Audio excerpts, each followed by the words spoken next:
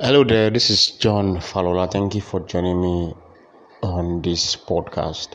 It's been a ride, and thank you for everyone who've been listening from the day one to everyone who've joined along the way.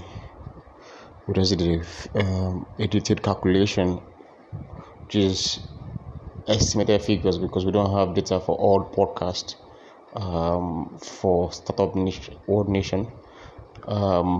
But we were able to estimate close to 25,000 people that are actively listening to what we're putting out week in, week out.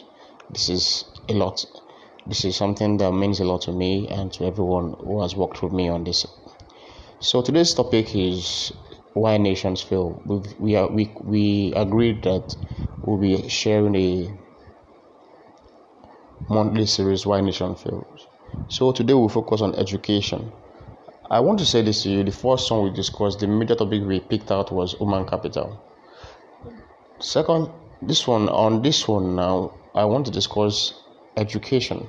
Education is very, very important because no matter how fantastic a nation is, if the people who are in that nation are not well educated about, and the education that I'm talking about is not just education that has to do with the four walls of an institution. I'm talking about informal education or cultural education or institutional education, whereby citizens, every being, understand their rights in a nation that they are looking to defend and represent anywhere in the world, whether in their homeland. A lot of people don't even know their national constitution, don't have an idea of what the full details is. And it's okay anyways. But the thing is, it goes back to the fact that we're not educated. It's not only lawyers that needs to have preview of the whole constitution. I've been privileged to read the whole entire constitution from end to end before, and I don't cram things anyways. So what I noticed is there's a lot of flaws in the constitution. There's a lot of flaws, especially the labor laws. And how do you impact a nation if a constitution is flawed?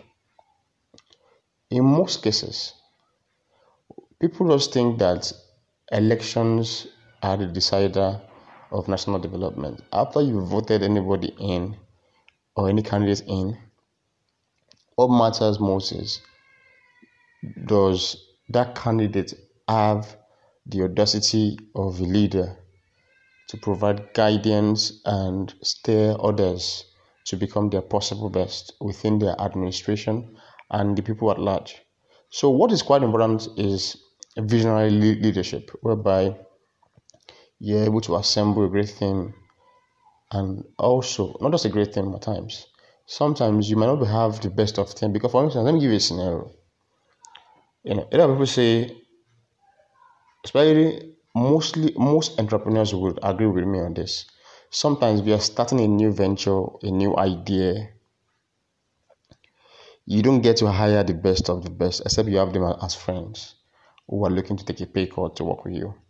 Even if you can afford to pay them based on funding that you have, that is okay. That is another conversation entirely. So what I'm trying to just say is this: sometimes the key to having a sustainable business is actually transforming your workforce from the not so great to the great members of your team, allowing them to transition into a position, transition into their best self, allowing them to be their best in the different roles that they play in the organization. How can this be successfully implemented? You have people juggle different departments so they can find out where they function best. So once in a while, you rotate them, have them feel what it takes to operate in different departments. Most times, people study the wrong courses by virtue of what it is that they thought they wanted to become in life. And really, in reality, they are wired differently. For instance, I'm wired for data. I'm wired for anything mathematical stuff, anything that's to do with maybe sciences, all kind of stuff. They're kind of intriguing for me, anyways. But I figure that I have a thing for data. I have a thing for um, technology. But what cut across was the fact that we all need to understand that there are no relics in this life. No human being is a failure. What is missing is that you're not operating in your natural habitat. You don't understand yourself enough to apply yourself to life. So, on the part of individuals, we all need to understand our roles in our respective nations, how we can contribute value to our society, to our own personal lives, and to our families. Then it is not left to the government to also take responsibility by creating an enabling environment for people to thrive. So why people probe government or probably have them or protest against policies that are not favorable. For instance, we've had people recall senators or recall legislative harm by virtue of the fact that the Nigerian constitution, for instance, allows people to recall their legislative representation from whether the red or green chambers by virtue of mismanagement of office. So the leverage they've had through the years is that people don't pay attention to these things and people don't realize their power. So in most cases, the executive is the only one that is free from being withdrawn from office by the people onto another elections. So the executive you can protest to an executive by virtue of the fact that they have listening ears and they want to be considered as the candidate that was voted for by the people. They will take notes and make changes. And I need to clear this now. A protest is not an avenue to exhibit your anger towards personal indifferences. A protest is just a goal. It has to be with an end goal in mind. The end goal is to solve the problems you are protesting for. Should the government refuse to solve it, it is advisable that after you protested for a while, you stop, then register your focus your energy on citizen engagement so that every election cycle, everybody that gets into the seats realize that they are accountable to the public good of everyone. So, in the history of Nigeria, we had some shakeups. As much as people had some controversies about the elections, we also have many firsts in Nigeria. We had a lot of senators didn't come back. We had people who usually move from, as they finish a governorship tenure, they want to move into Senate. Most of them didn't get in, except from one or thereabout.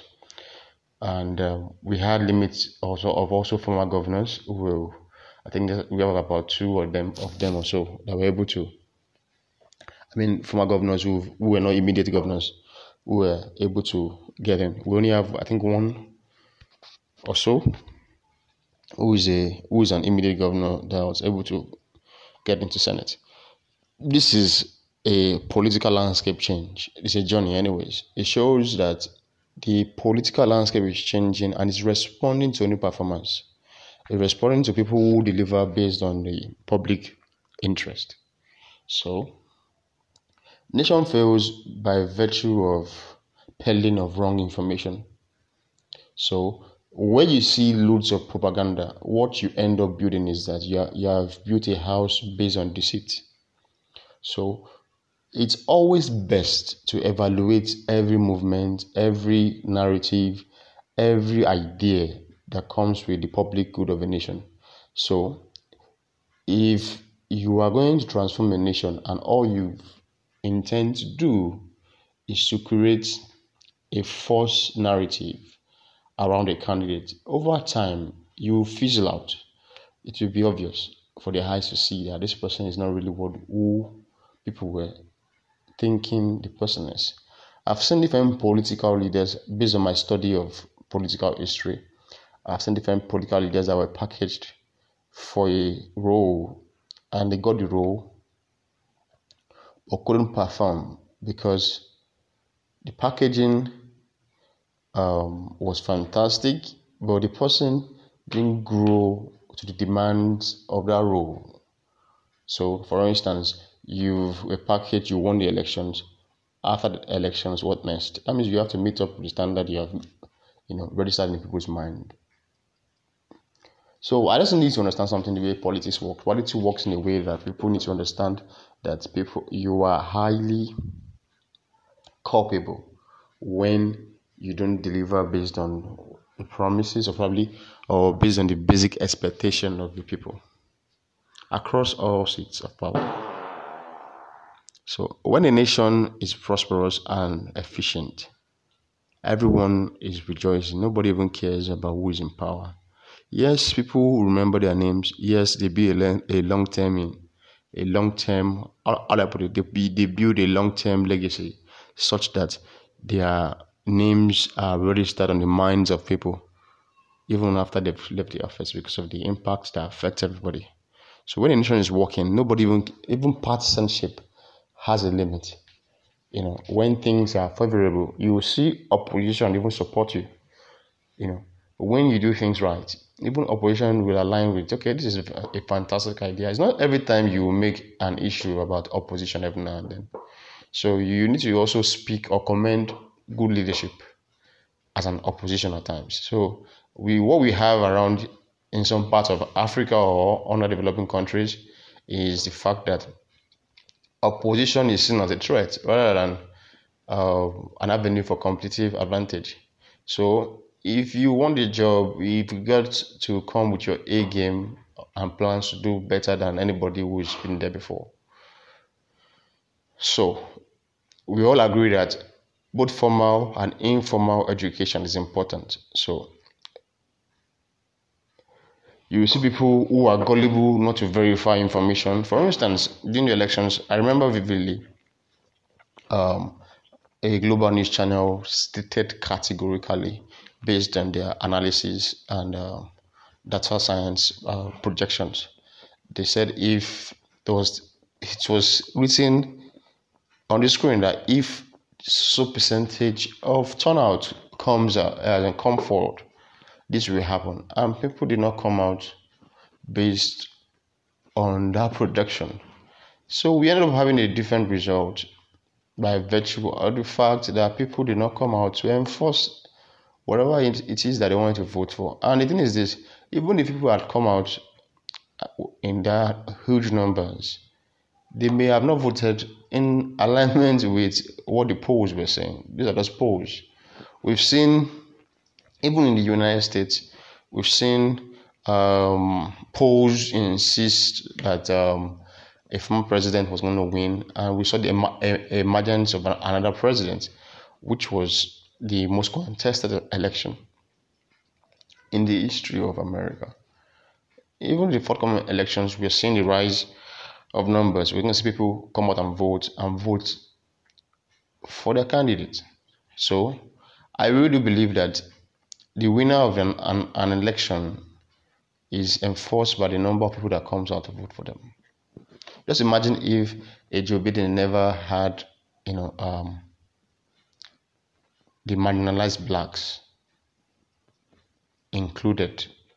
They won't have that marginal votes. So the truth about it is that I'm very sure that the center of civilization will want to protect the interest of all citizens and people who have right to vote by ensuring that people vote because they have the right to vote and everybody has the right to their choice, basically. Personally, don't ask me about who I think I'll win. I believe in the matter of politics. It's about Vox Populi Vox Dei. So it will be a difficult one for the opposition, and it's more like an easy ride for the incumbent. So, but let's see how it goes. Let's see as the event unfolds.